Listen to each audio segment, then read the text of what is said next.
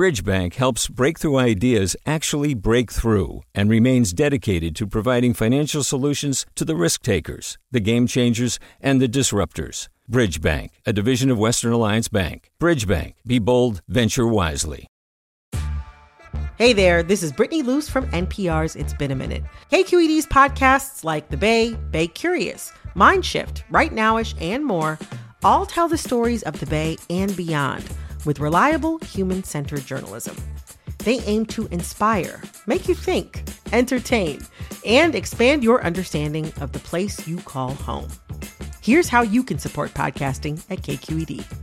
Showing your support is easy, and you can join Brittany in supporting KQED Podcast too at donate.kqed.org/podcast.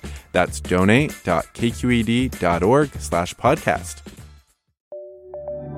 From KQED.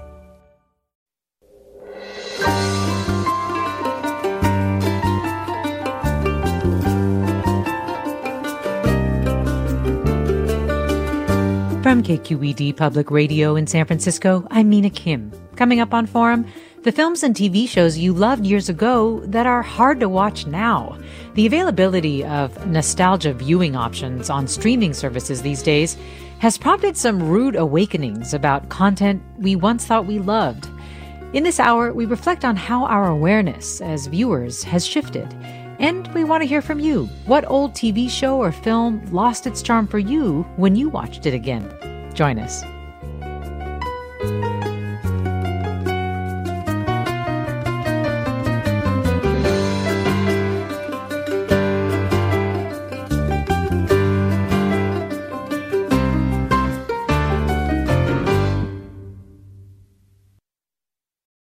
This is Forum. I'm Mina Kim. Lo and behold, you're someone's wife, and you belong to him. I loved the sound of music as a little kid, the songs, the story. But when I was playing it for my daughters recently, the gender dynamics and this line from a song being sung to 16-year-old Liesel, that marriage will mean she belongs to a man, was one of many things that got to me. I know the movie was made a long time ago, but it made me wonder, has this happened to you? You rewatched a movie you once loved, even from just a few years ago, and there were moments that made you cringe. We're reflecting this hour on films and TV shows that don't quite stack up to today's social norms. So tell us, what's lost its charm for you? You can call us at 866-733-6786, 866-733-6786. You can get in touch on Twitter or Facebook, or tell us on email at forum@kqed.org. And let me tell you who is joining us. Constance Grady is a culture writer at Vox. Constance Grady, thanks so much for being on. Thanks so much for having me.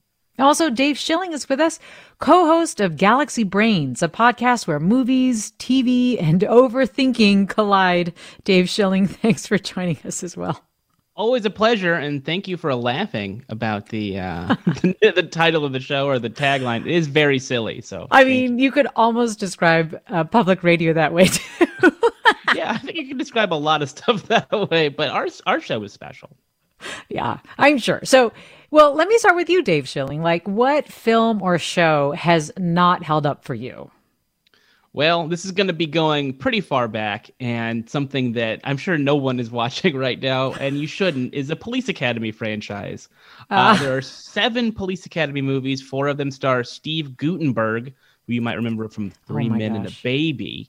One of the biggest stars of the 80s, Steve Guttenberg, and kind of not around anymore. But those movies were just enchanting to me as a child. I loved them. I thought they were so madcap and silly. But watching them today, I watched them with my girlfriend, I would say probably 2 or 3 months into the pandemic last year. And she said, I can't watch this. This is so offensive. It's so homophobic. It's so racially insensitive. It's so xenophobic and silly and offensive that we never finished even the first one. I had this grand plan to make her watch all 7. And she said, no, you know what? I'm good. Thank you so much. What about for you, Constance Grady? What has not held up for you? Well, My pick has sort of held up and not held up in very weird ways. My pick is the TV show Misfits, which I think was never a huge hit in the US, but it was in the UK in the late aughts, early tens. It started in, I think, 2009. It was this very irreverent show about a bunch of juvenile delinquents who get struck by lightning while they're doing their court-ordered community service and end up with really terrible superpowers. And I wanted to rewatch it during quarantine because I felt like watching people act very blasé and casual about big apocalyptic things would just be really comforting for me under those circumstances. Right. But what I had forgotten was this was a show that was really into that like late aughts ironic homophobia thing where, you know, you say an offensive gay joke and ostensibly the joke is like, oh, this character is not enlightened. But, you know, really the joke is they're getting to say this kind of offensive stuff. And it was just so jarring to me to realize how much that had flown by and hadn't really bothered me the first time I watched it, which was really not that long ago, right? This was just like 10, 11 years ago. And yet somehow that humor had aged so badly. And because it's so central to the core of this show that thinks of itself as being really irreverent, and that's like the charm of it, right. It sort of put a little bit of a sour cast on the whole thing for me, even though there's a lot about the show that I still enjoy. Yeah, and both you and Dave Schilling have highlighted homophobia as one of the common issues that we're seeing in programs not holding up. And Dave Schilling, you were also just talking about the racial insensitivity of it. What are some other common issues that you find in shows that just really make them sour, as they did for Constance Grady? I think that one of the most common problems with entertainment from the last 50 years, I guess, is the gender dynamic. The way in which women are treated as possessions or prizes. I mean, I went to film school actually at San Francisco State University. And I was always told like there has to be some sort of prize for the character in screenwriting classes. Like you have to be getting the girl. And that's always implying that the male character is the engine of the storytelling, that the male character is the one that you are identifying with.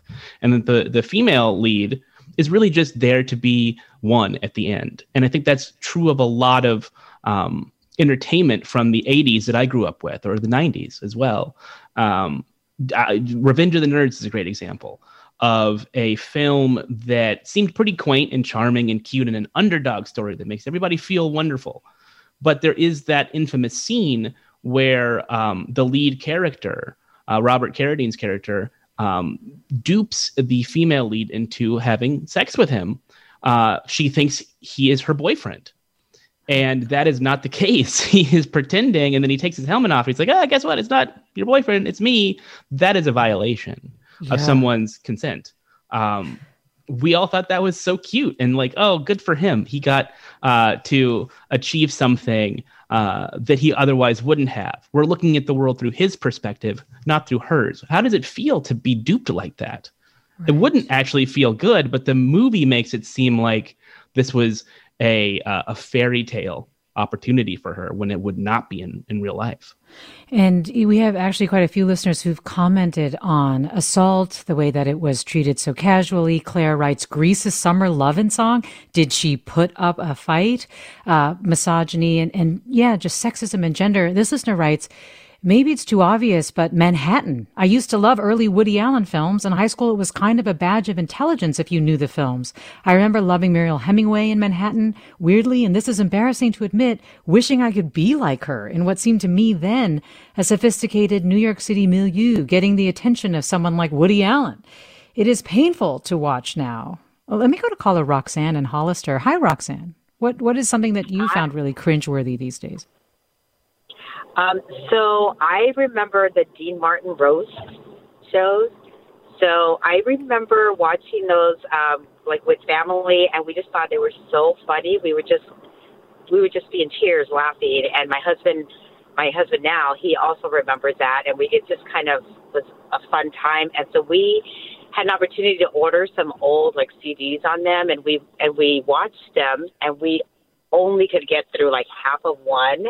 because it was so bad. And I think that the points that somebody made earlier about the way that women are talked about, that was the biggest thing that was so cringeworthy. And then the other thing was a lot of jokes about alcoholism, a lot of smoking, disability. I mean, it was just really bad. And I just couldn't get through it.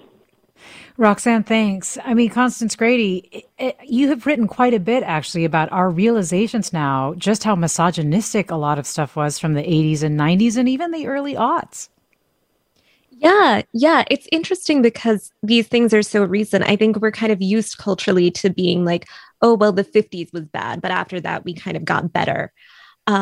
And it's been a little jarring for a lot of people, I think, to start to look back most recently with things like the Framing Britney Spears documentary that had a lot of people rethinking the way we talked about famous women during the aughts and just realizing we kind of thought, I think a lot of people, that we'd fixed everything, that the bigotry and the racism and the sexism and the homophobia was all gone.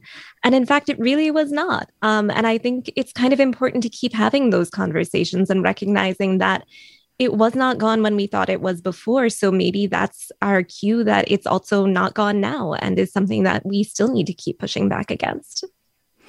Well, Rita writes, I loved the movie My Fair Lady as a child, so when it popped up as an offering recently, I watched it. I was a bit shocked at the male-dominated message that it sends and Eliza's happiness with the outcome. Ouch. And Andrea tweets, Romancing the Stone. It's still a fun rom-com with great scenery, but now the racism, mostly from Danny DeVito's character, is just too hard to take. Dave Schilling, have you thought about what has made these issues, the ones that make these so hard to hold up, consistent? Like what was happening in the industry? I think it was just a lack of empathy across the board. I think empathy from the people behind the camera is what's going to make the films and television shows more palatable for a modern audience. And empathy wasn't there because the creators were, by and large, white males. And white males are responsible for a lot of wonderful art. I'm not going to pretend like I don't very much enjoy watching Star Wars, but that's just a fact. It's just a fact of the industry that if you look at the demographics of who is making movies, if it's directors, if it's editors, if it's screenwriters, if it's producers, it's significantly more male than it is today. It's still not even close to where it should be. Here's an example. So the movie that we're talking about this week on my podcast, Galaxy Brains, is Cruella. It seems on the surface to be this very female-oriented, female-gaze story about empowerment and growing up and all of that stuff. Directed by a man, a white man, Craig Gillespie. Nothing wrong with the fact that he directed it, but you're not going to get the cultural sensitivities you might otherwise get if you don't have someone who's a part of that world to say, this is what it's really like. This is what it's really like to be a Black person in America. This is what it's really like to be an Asian person in America. This is what it's really like to be queer in America. If you don't have that, you're not going to have the natural empathy required to make something that has respect and emotional resonance and reality. You're just going to end up with caricatures, which is what we had in the 80s and 90s and early 2000s.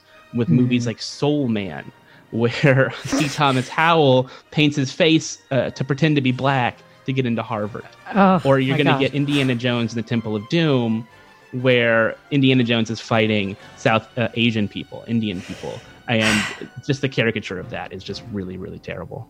We're talking with Dave Schilling and Constance Grady about our favorite movies and TV shows that just haven't aged well. And we want to hear yours at 866-733-6786. You can email us forum@kqed.org or get in touch on Twitter or Facebook at KQED Forum. More after the break. I'm Mina Kim.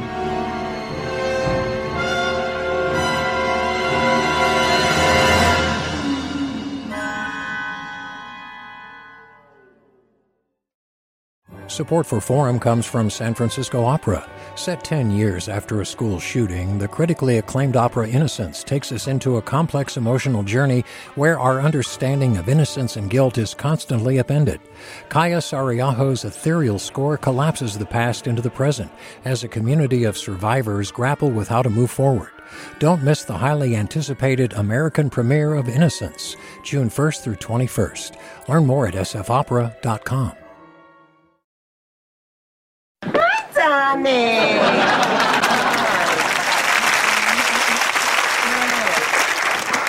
Donald Trump, I'd like you to meet... Oh, what am I talking about? All you handsome zillionaires know each other.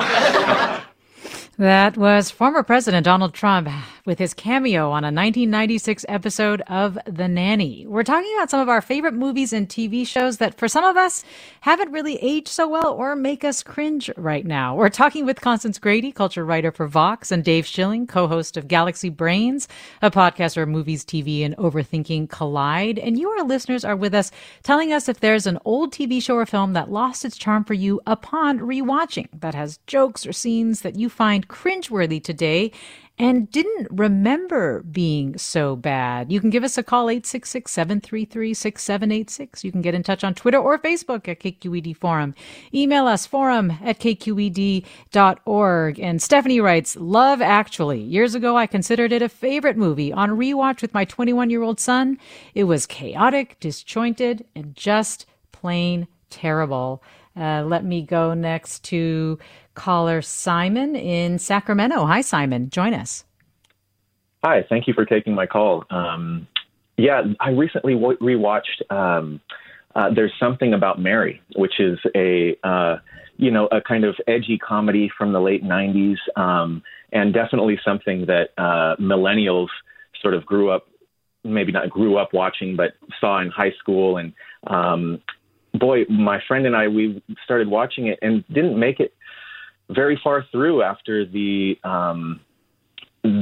jokes, which are highly charged with misogyny. And the thing that really just struck us as very uncomfortable was the jokes at the expense of people with disabilities. And I also wanted to just agree with, I think it was Constance who said how we kind of look back at films from the 50s and sort of way back and think of those as things that are, at bygone time. But wow, some of the films from the 90s and, as she said, even the early 2000s are very much, if not worse than some of the tropes that we see in films from the 50s. So it's an interesting topic. Thanks for bringing it up, and I'll take comments off the air. Yeah, Simon, you have some support here. Grace writes, There's Something About Mary is something awful. The Chris Elliott character stalks Mary, played by Cameron Diaz, to the point where she has to shield her identity. All that is played off as hilarious hijinks, but doesn't erase the fact that this was essentially a film about a woman who needed to get a restraining order.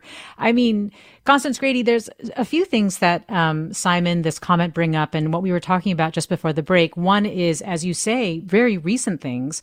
And the other thing that came up is the fact that I'm hearing people say, well, I watched this old movie when I saw it come up, for example, the woman who watched My Fair Lady. And I was thinking about how streaming services, I think, really have made this even more pronounced because it gives us access to shows that we probably, wouldn't turn to without this sort of option before us. Yeah, absolutely. I think The Nanny is a great example there. That's a show that kind of languished for a while until it suddenly showed up on streaming a few months ago. And there was this big resurgence of people watching The Nanny and loving it. A lot of TV critics that I follow were suddenly just tweeting about The Nanny nonstop. But as they were sort of rediscovering their love for this show, they also had to deal with the fact that it is very much a product of its time. And some of the ways we talk about things have really changed, and they found themselves really struggling with some of the jokes and the humor and having to just reconcile that with their still existing admiration for and affection for this show. It's something that's so tricky to reconcile, I think, especially with a sitcom, right? Which is a form of art that's supposed to be about comfort and stability and getting you into this nice, cozy place where you're just sitting on your couch in your sweatpants laughing. And then to suddenly just come across this reminder of some of the really terrible things in the world can be so jarring. What do you think about the speed with which it feels like this shift in social norms has happened that's making us reevaluate things, Dave Schilling, from, just the early 2000s? Well, certainly social media has done more than its fair share to bring that about. When you are able to commiserate with like-minded individuals and amplify your voice to such a degree, it's inevitable that things are going to start to move faster, that people are going to start to see things differently, that pressure is going to be brought to bear on companies and broadcasters quicker. I think, we're not quite understanding just how intense that process has become. And I think that contributes to a lot of people's anxiety and stress about the world is we as a society can't keep up with the pace of change, which is why I give a lot of leeway to some of these things that I watch now that I loved as a kid. It's like, okay, they didn't expect things to change. When you're in the moment, you don't expect mores and cultural ideas to change. You just think this is how it's going to be forever. And we are now grappling as a collective with the idea that things are never going to stay the same. And they're constantly going to be in a period of evolution. And how do we grapple with that? How do we accept our history while embracing the very present, very near future? Yeah. Let me go to Emily in San Francisco. Hi, Emily. Thanks for calling. Hi. Thanks for discussing this. What came to mind was actually TBS does this thing every year where they run 24 hours of A Christmas Story, which I had seen growing up as a kid and my husband had never seen. So we watched it just this past December and I had totally forgotten about a scene at the very end where the family goes out for Chinese food after the neighbor's dogs, eat the Christmas turkey. And it's just a very blatantly racist scene, sort of making fun of language difficulties of certain Asian American English speakers, and sort of ironically that they pick on these particular Asian characters for not being able to pronounce L's when it's a Chinese restaurant, and Chinese people have the phoneme L. It's the Japanese language that doesn't use the phoneme L. So it was very flattening, sort of blatant sort of universalizing and othering of Asian people in that film that's widely regarded as a Christmas classic. Yeah, and you say you used to watch this a lot before. Yeah. Yeah, I mean, I think that's the thing, right? Like things we used to watch so frequently that suddenly just are jarring in this way.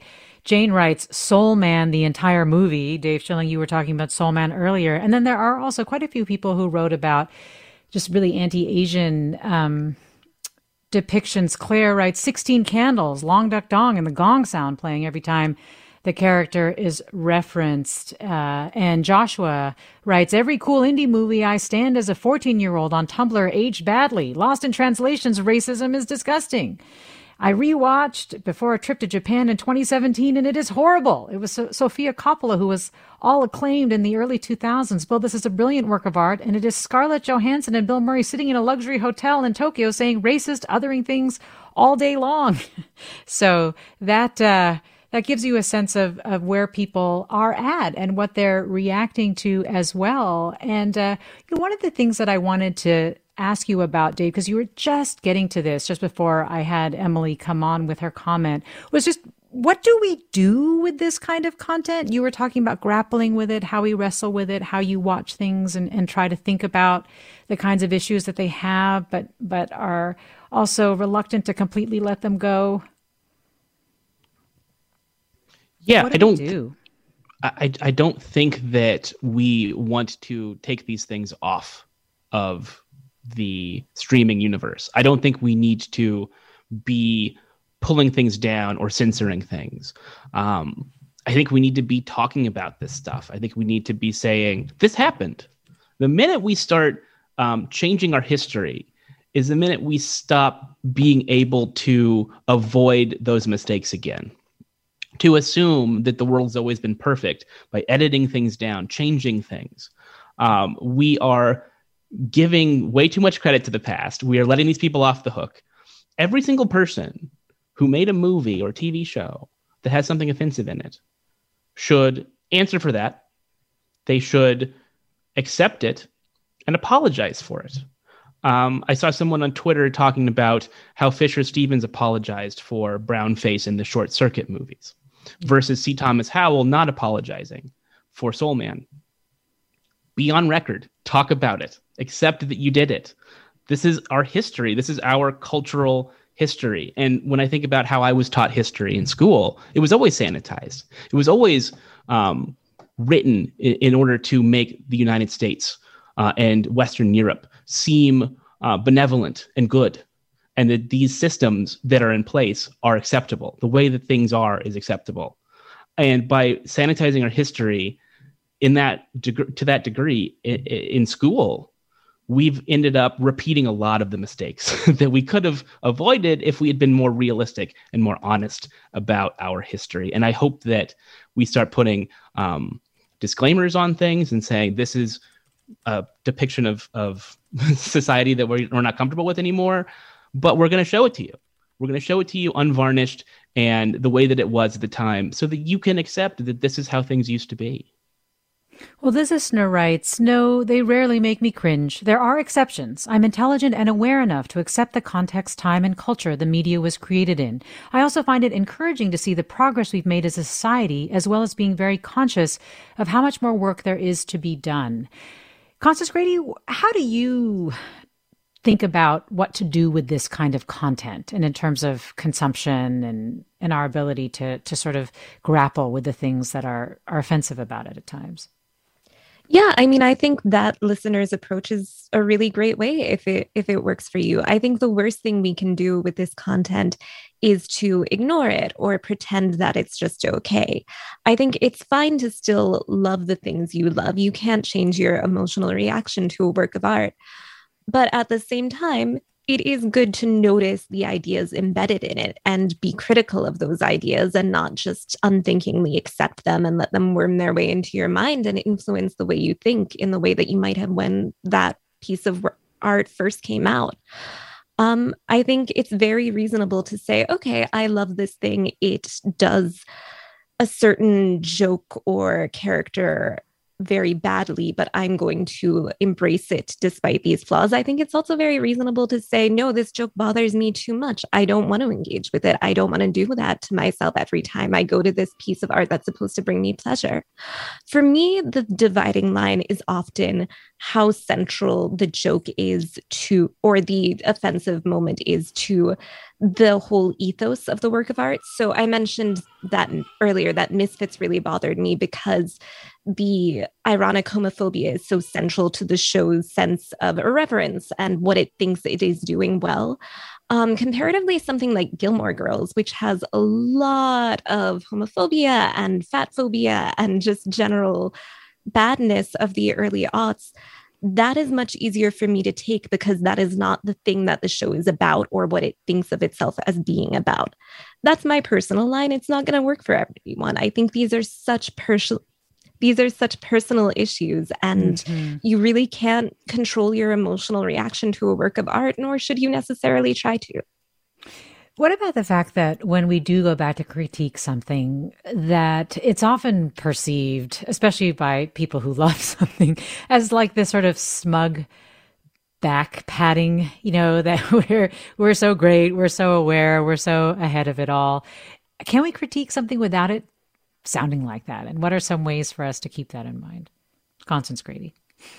Yeah, that's a great question. I think one thing I always remember as a critic is that critiquing something can be an act of love. You can say, I love this thing. It could have been better. And because I love it, I see it clearly and I can see some of the flaws in it. And I think we should also always remember, of course, that we are embedded in our own times. And there are going to be things we think now and treat as commonplace now that are going to just age terribly in 10 years. And we'll look back and say, what are we thinking? And that's something that we always have to make our peace with, right? Yeah. I was speaking a while back to Sarah Marshall, who is the co-host of You're Wrong About, which is a podcast that does a lot of this kind of reexamination work. And she said that, if we start to be afraid of getting canceled in 10 years because of ideas we have now that we may not necessarily recognize to be wrong and will then, that's just us being afraid of society progressing. Well, Dave, there's this comment from Susie who writes, this topic speaks to me so much. It's like discovering a friend you thought you knew that you grew up with is actually a bad person. And why is it that you didn't notice then? What I like about this comment is it does a lot. It's an homage to film and TV and its power, right? Like an old friend, but at the same time expressing this feeling bad about not noticing how bad it was. And I do feel like this sense of feeling shame for liking it is what can make people defensive. What do you think? I definitely agree with Constance that this is not a situation where we can always know ahead of time that something is going to be bad, and we can't create a world where we're trying to self-censor ourselves too terribly much, because society is going to evolve. It's going to continue to evolve, and so feeling bad about liking something in 1997 that you wouldn't like today is ignoring the fact that you as a human being, specifically, individually, have changed. Not just the world, but you as a person have changed. I am not the same person I was when I was 16. If I was, boy, I would be an annoying person and nobody would want to hang out with me. I was not the most intelligent, most sensitive person at the time because I was 16. So if you think of society as like a big kid and we're all kind of growing slowly, and I would say we're in our 20s now, and we're kind of like going to college for the first time, and like, oh wow, this is different. Oh, people of all different kinds of races and ethnicities and backgrounds are here, and what am I going to do with all this information? Like the internet has forced us to mature as a society far faster than we were ready, and so don't feel bad that you've evolved as a person. Don't feel bad that society has evolved. We're always going to be making mistakes. And if you start your cultural experience with the idea that you are going to fail, that you are going to get it wrong, you're going to be a happier, better person because you're going to be willing to change. You're going to be willing to get better. You're going to be willing to make the moves that are required for you to be the best person you can be. Dave Schilling is co-host of Galaxy Brains. Constance Grady is culture writer for Vox. We're talking about old TV shows or films that have lost their charm. What are they for you? What movie from your childhood or teen years were you excited to show your kids that you had to turn off? 866-733-6786. Again, 866-733-6786. Get in touch on Twitter or Facebook at KQED Forum. Email your questions or comments to forum@kqed.org. Matthew writes, all of John Hughes' films are now cringy. Yuck. Kristen writes, a few months ago, I watched Pretty in Pink with my 13-year-old daughter. I told her how much I loved the movie. Halfway through the movie, she looked at me like she'd never seen me before. This is so sexist and racist, Mom, and I completely agreed. I threw out plans to watch any of my other favorite teen movies. Charles writes, Sleeping Beauty, Kissing a Sleeping Woman, Fairy Tale. Scott writes, I think a classic example of what you're talking about is Animal House. When we moved across country to Martinez, my parents tried to cheer me up by taking me to Animal House. And of course, my 14-year-old hormone crazy self loved it. Also, it was this little underdog film that made it big. Wow. Now, however, it's essentially unwatchable. Racism, sexism, and rampant misogyny, still a few funny gags, but overall socially unacceptable.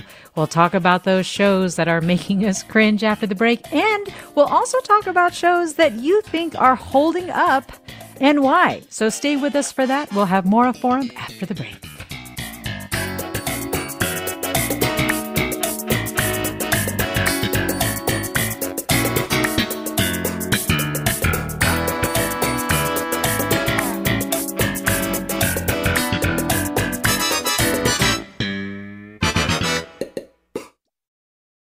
We've all got those parts of our house where the internet just won't go. Well, if you had wall-to-wall Wi-Fi from Xfinity, you could worry less about dead spots. Because with wall-to-wall Wi-Fi from Xfinity, you get fast speeds, reliable connection in every room, and power for all of your devices, even when everyone's online. That's wall-to-wall Wi-Fi only with Xfinity. Restrictions apply, not available in all areas. Actual speeds vary.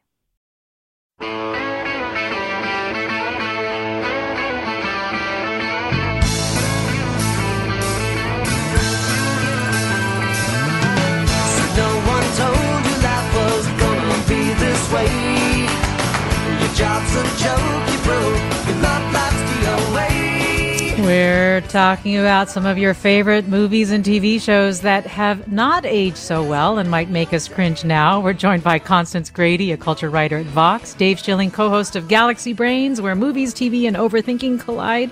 It's a podcast. We're asking you, our listeners, to tell us if there is an old TV show or film that's lost its charm for you, that you loved as a kid and just cannot watch today. Also, what movie or series has stood the test of time? You can tell us that, too, at 866-733-6786, 866-733-6786. Email us, forum@kqed.org, or post them on Twitter or Facebook. Barbara in San Francisco, join us. Hello. My first one, of course, is Gone with the Wind, which was released in 1939. It's totally cringeworthy nowadays. There's another thing that was another medium. Radio. The Lone Ranger, his sidekick was named Tonto, Native American. Tonto means stupid in Spanish. So that was a putting down of the Native Americans. The third, the most cringeworthy. I have a VCR of Mel Brooks, Blazing Saddles. The maltreatment of black people in that is so bad. If I had the player to play it any longer, I wouldn't watch it at all. Well, so those Barbara, are three examples of cringeworthy productions. Yeah, thanks for sharing those. And actually, I have another caller, it looks like, on the line who might want to push back a little on your Blazing Saddles assessment. Let's go to Andrew in Berkeley. Hi, Andrew. Oh, goodness. Yes. I'd like to make a pitch for Blazing Saddles for holding up well after 50 years almost. If you look, it's one stereotype after another, but you need to look at why the film is playing with these stereotypes. The ridicule is really directed at the bigots in the film and bigotry. The joke is on them. These stereotypes are not presented to be true representation of anybody or any group. The idea is the problems that are created in the film are because of the bigotry. And if you actually follow the themes throughout the film, it's when people start getting along across these gaps where there's happiness and friendships and stuff. So I think you're not really seeing the big picture if you don't look at what the theme of the film is. So I think it's almost 50 years now, and I know they got to bleep out a lot of stuff if they broadcast it today, but I think Blazing Saddles holds up really well. Well, thanks, Andrew. To Constance Grady, your point that this is very personal for people and they have to draw their personal lines around this. Yeah, absolutely. I think there are so many movies where someone could be like, this is absolutely not something that I want to inflict on myself anymore. And other ones where someone might be like, or, someone else with the same movie might say, you know what? I think this works really well. Something I think about a lot is, the author is dead. The person who is perceiving the work of art is the one who creates it every time they experience it. So every reading of it becomes valid. We're all making it over each and every time. Well, Mike writes, would appreciate your guest thoughts about one of my favorite shows as a kid, The Courtship of Eddie's Father. Though I haven't revisited it, I seem to recall it being a bit ahead of its time regarding women's roles and maybe lacking racially ignorant cringe attacks. I'm not familiar with this. Are either of you familiar, Dave Schilling or Constance Grady? Oh, I watched The Courtship of Eddie's Father. I watched all kinds of Nick at Night, like older television shows, before I was able to grapple with any of the stuff that's in there. Courtship of Eddie's Father is interesting because it's about a single dad. So there is kind of a more modern gender politics there because it's not about the nuclear family that existed in so many mid-century sitcoms, especially the black and white ones. But I mean, I think it's hard to really give it any credit for doing anything about race because you simply didn't see people of color on television very often. It was not an issue. It was not important to those television shows. They existed outside of race because they wanted to pretend as though people of color did not exist, essentially. Obviously, there are exceptions to that rule, like I Love Lucy and Ricky Ricardo. Desi Arnaz. But that at the same time, they didn't talk about him being Cuban. No, they didn't talk about him being a Latino man in America. It was just he had this kooky wife, and she's always doing silly things. So, yeah, there certainly isn't the racial stuff that you feel bad about because they were invisible at that time. Well, Caroline writes about a way that she's found to enjoy old shows and films. Caroline writes, my friends and I compile a list of skip episodes for series like The Nanny and Frasier. Let me go to Terry in Larkspur. Hi, Terry. Hi. The cringeworthy show for me was Sabrina with Audrey Hepburn, because now she would just seem like a really weird, pathetic stalker, and you just kind of wanted her to get a backbone, and then they were kind of passing her around.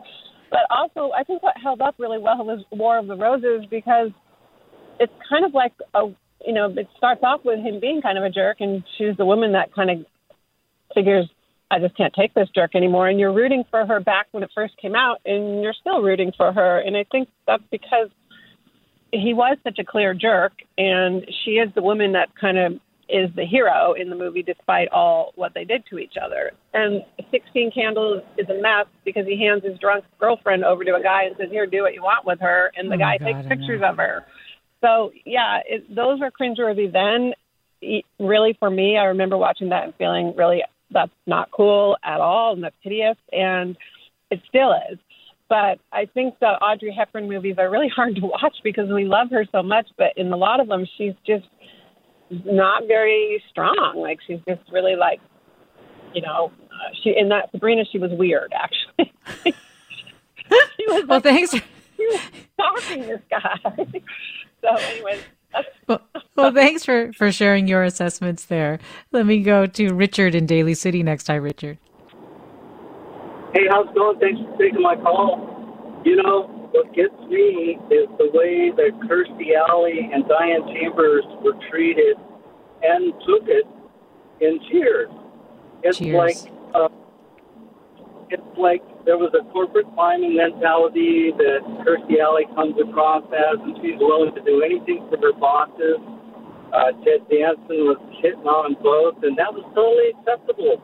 The thing that's so cringeworthy or appalling about it was what kind of an example it set for those of us who, were of age at that time or coming into age at that time back in the 80s, or 80s and 90s was going on. And yeah. Richard, your connection's just a little hard, I think, probably because you're driving, but thanks for sharing your comment. Cheers does come up a lot as being jarring for people on rewatch. Victor writes, what about Beverly Hills Ninja? The way they had Chris Rock's character running around after a chicken and how Farley's character refers to him as boy. And David writes, Dukes of Hazzard, it's so racist now. When I was a kid, I thought nothing of it. And Carrie writes, obviously All in the Family made my jaw drop when I saw an episode recently. Even the theme song I used to love made me cringe. Many Looney Tunes are racist and sexist. I finally got my 11-year-old son to watch My Fair Lady, and the ending has horrible messages about women's roles.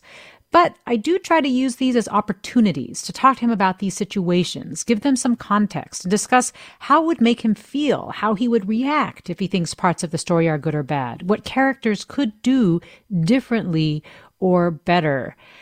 Okay, so what I want to know right now, Dave Schilling, is what holds up for you? What's a show or a movie that holds up for you in a surprising way? This is a wonderful question because we could talk about things that are good and positive. It's great. I really love the show News Radio. It was on NBC. It got bounced around the schedule quite a bit, but I always thought it was a better written, better acted show than Seinfeld, which was the big hit of that era. It's a multi-ethnic cast. It's a show that even though there is an office romance, it is kind of dealt with in a very mature way. The women are not seen as prizes; they're their own characters. It's got Joe Rogan, so there's that. If you're a Joe Rogan fan, you'll be excited by that. If you're not, maybe that's the part that makes you cringe. But I always felt like that was the platonic ideal of a workplace sitcom: is that the gender roles felt considered and smart. Another thing that I think holds up really well is all of the works of Albert Brooks. We talked about Woody Allen earlier on the show and how his movies are so clearly expressions of his pathologies, and his the behavior that we now see as inappropriate is projected in these movies. The wonderful thing about Albert Brooks is that he was playing with a lot of the same kind of stereotypes of the neurotic yuppie, but he did it in such a way that it was satirical, that he was the villain of most of his films. If it's Lost in America or Real Life or Modern Romance or The Muse, all of these movies, Defending Your Life, probably the least satirical one, but the one everybody loves the most. He is this character in these movies that you kind of don't like because he personifies a lot of the worst traits of that part of history. And I think when you can find material, especially comedy, that is reflecting upon itself or upon the world that it lived in, you're going to get things that are going to hold up better than something like There's Something About Mary, which has no concept of itself, doesn't understand its role in society, and isn't really lampooning anything other than people of different races or women or people with different abilities. Like, that is what I look for now in things that hold up, is a sense of satire or a sense of self-reflection. Blazing Saddles, to me, is a perfect film. As a Black person in America, I think it's one of the greatest pieces of art about racism ever made.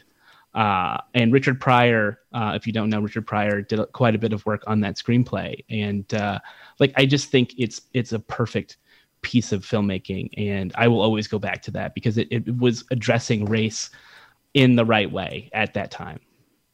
And again, Dave Schilling is co-host of Galaxy Brains, and Constance Grady is a culture writer at Vox. And you're listening to Forum. I'm Mina Kim. So, Constance Grady, what has held up for you? I think one of the things that's been really exciting for me about this period where we are having all these conversations, reevaluating the very recent past, has been getting to rediscover pieces of pop culture that kind of got ignored in their time. So my pick is Jennifer's Body from 2009, which was kind of a flop when it first came out and kind of considered a bomb. The screenplay was by Diablo Cody. It was her first film after Juno won the Oscar, and there was like a big backlash against her at the time as being a sort of a tried-hard hipster person. And it stars Megan Fox and Amanda Seyfried. There was also a huge backlash against Megan Fox at the time, which I think looking back, we can sort of see as being part of that particular style of early aughts misogyny, where every woman who was perhaps sexualized in some way was found to be doing it wrong and was somehow failing feminism personally. But Jennifer's Body actually really, really holds up. There was this whole trend of re-examining it around its 10-year anniversary a couple years ago. And one of the things that people have pointed out about it is viewers at the time were reading it were viewing the film as though the expected audience was a straight guy. They were saying, okay, this is a sex horror film. It's about Megan Fox being sexy and she's going to kiss Amanda Seyfried. And on that level, it kind of fails as a movie, right? It's not very sexy. Also not very scary. But once you take the default viewer as a woman or a girl, you can read it as a rape revenge thriller. And on that level, it's fantastic. So the premise is that Megan Fox's character, Jennifer, gets abducted basically by the members of this indie band. One of them is played by Adam Brody, who of course was Seth Cohen on The OC. So one of the beloved nice guys of pop culture. And they take her off into the woods and something mysterious happens, which you don't find out for most of the movie. And then when she comes back, she's a monster who takes boys out aside and kills them. And it sort of becomes this whole metaphor for the problem of men sacrificing women's bodies on the altar of their own professional ambition, and how women have to navigate this toxic atmosphere that has been created. And really the central relationship in it is between Megan Fox and Amanda Seyfried. The guys are kind of disposable. So it becomes about their sort of fraught friendship and the ways they resent each other and the ways they love each other. It's a very good film about being a teenage girl, but because in 2009, we didn't think about teenage girls' points of view when we evaluated films, that kind of got ignored for a long time. It's been really cool to see that shift happening. Well, this listener writes, a show that holds up, Living Single, the hilarious 90s sitcom with an all-black cast that actually inspired Friends, which hasn't held up so well in many ways. And then this listener writes, I think it's a big problem with the American psyche in general that wrong things aren't wrong until all your family, friends, and neighbors and society at large agree they're wrong. I love King of the Hill, but as a black woman, I know that Hank and Dale and that whole crew would have been leading the charge at the Capitol on January 6th. Still, they make me laugh. I watched an old episode of Seinfeld where Elaine complained to a white police officer that a black shop owner was wasting water by hosing down the ground in front of his shop. That makes her a Karen in my eyes, but the show is still hilarious. It's art, and it's supposed to push the limits. Dave Schilling, one of the things I like about this listener's comment is that I do find that I can love a show again or even more if I've gone through the process of grappling with its flaws. Does that happen for you? Yeah, if you actually engage intellectually with the things that you're watching, it's a better experience. I think that's true of anything. Like, if you take a critical eye to the things that you watch, if it's contemporary or it's things from the past, you're going to get something out of it. Even if it's, oh, this is not good and I think this is repulsive. Always be a critical thinker when you're engaging with art, if it's books or if it's movies or if it's television shows, music, whatever it is. That is going to enrich the experience. And before I move on, I just want to say one other movie that I really think holds up that is worth your intellectual time is Josie and the Pussycats, which is, it sounds silly, similar to Jennifer's Body, seemed like it was just kind of a genre trifle. But this is a movie about capitalism and about the ways in which the music industry or the entertainment industry takes advantage of young women. It's a hilarious movie, but it's also one of the best satires, I think, of that time period, that pop culture moment of the early 2000s. And we had a chance on Galaxy Brains to talk to the directors of that movie, Deborah Kaplan and Harry Elfont, and they were like, yeah, we wanted to do this. This was a mistake from a commercial standpoint, but from an artistic standpoint, it got us what we needed, which was to make a point. Well, you just got a shout out. This listener writes, Josie and the Pussycats is the best movie of all time. Join the army. The army. Yes, of course.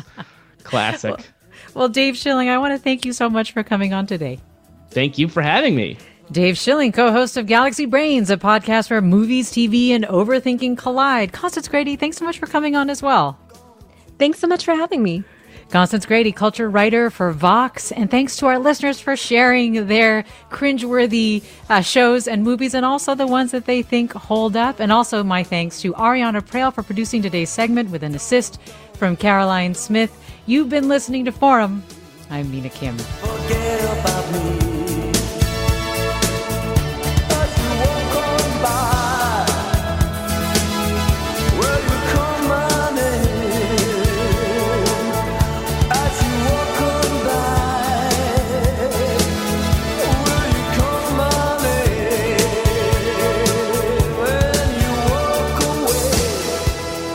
Funds for the production of Forum are provided by the members of KQED Public Radio and the Germanicos Foundation and the Generosity Foundation. Support for Forum comes from San Francisco Opera. Set 10 years after a school shooting, the critically acclaimed opera Innocence takes us into a complex emotional journey where our understanding of innocence and guilt is constantly upended. Kaya Sariaho's ethereal score collapses the past into the present as a community of survivors grapple with how to move forward. Don't miss the highly anticipated American premiere of Innocence, June 1st through 21st. Learn more at sfopera.com. We've all got those parts of our house where the internet just won't go. Well, if you had wall-to-wall Wi-Fi from Xfinity, you could worry less about dead spots. Because with wall-to-wall Wi-Fi from Xfinity, you get fast speeds, reliable connection in every room, and power for all of your devices, even when everyone's online. That's wall-to-wall Wi-Fi only with Xfinity. Restrictions apply, not available in all areas. Actual speeds vary. All over the country, we need to improve reading in Wisconsin. Schools are changing the way they teach reading. I'm calling for a renewed focus on literacy. We have gotten this wrong in New York and all across the nation. And it's happening because of a podcast. I think your podcast has changed my life. And I'm going to share this podcast with everyone I meet. Sold a Story investigates how teaching kids to read went wrong. New episodes of Sold a Story are available now.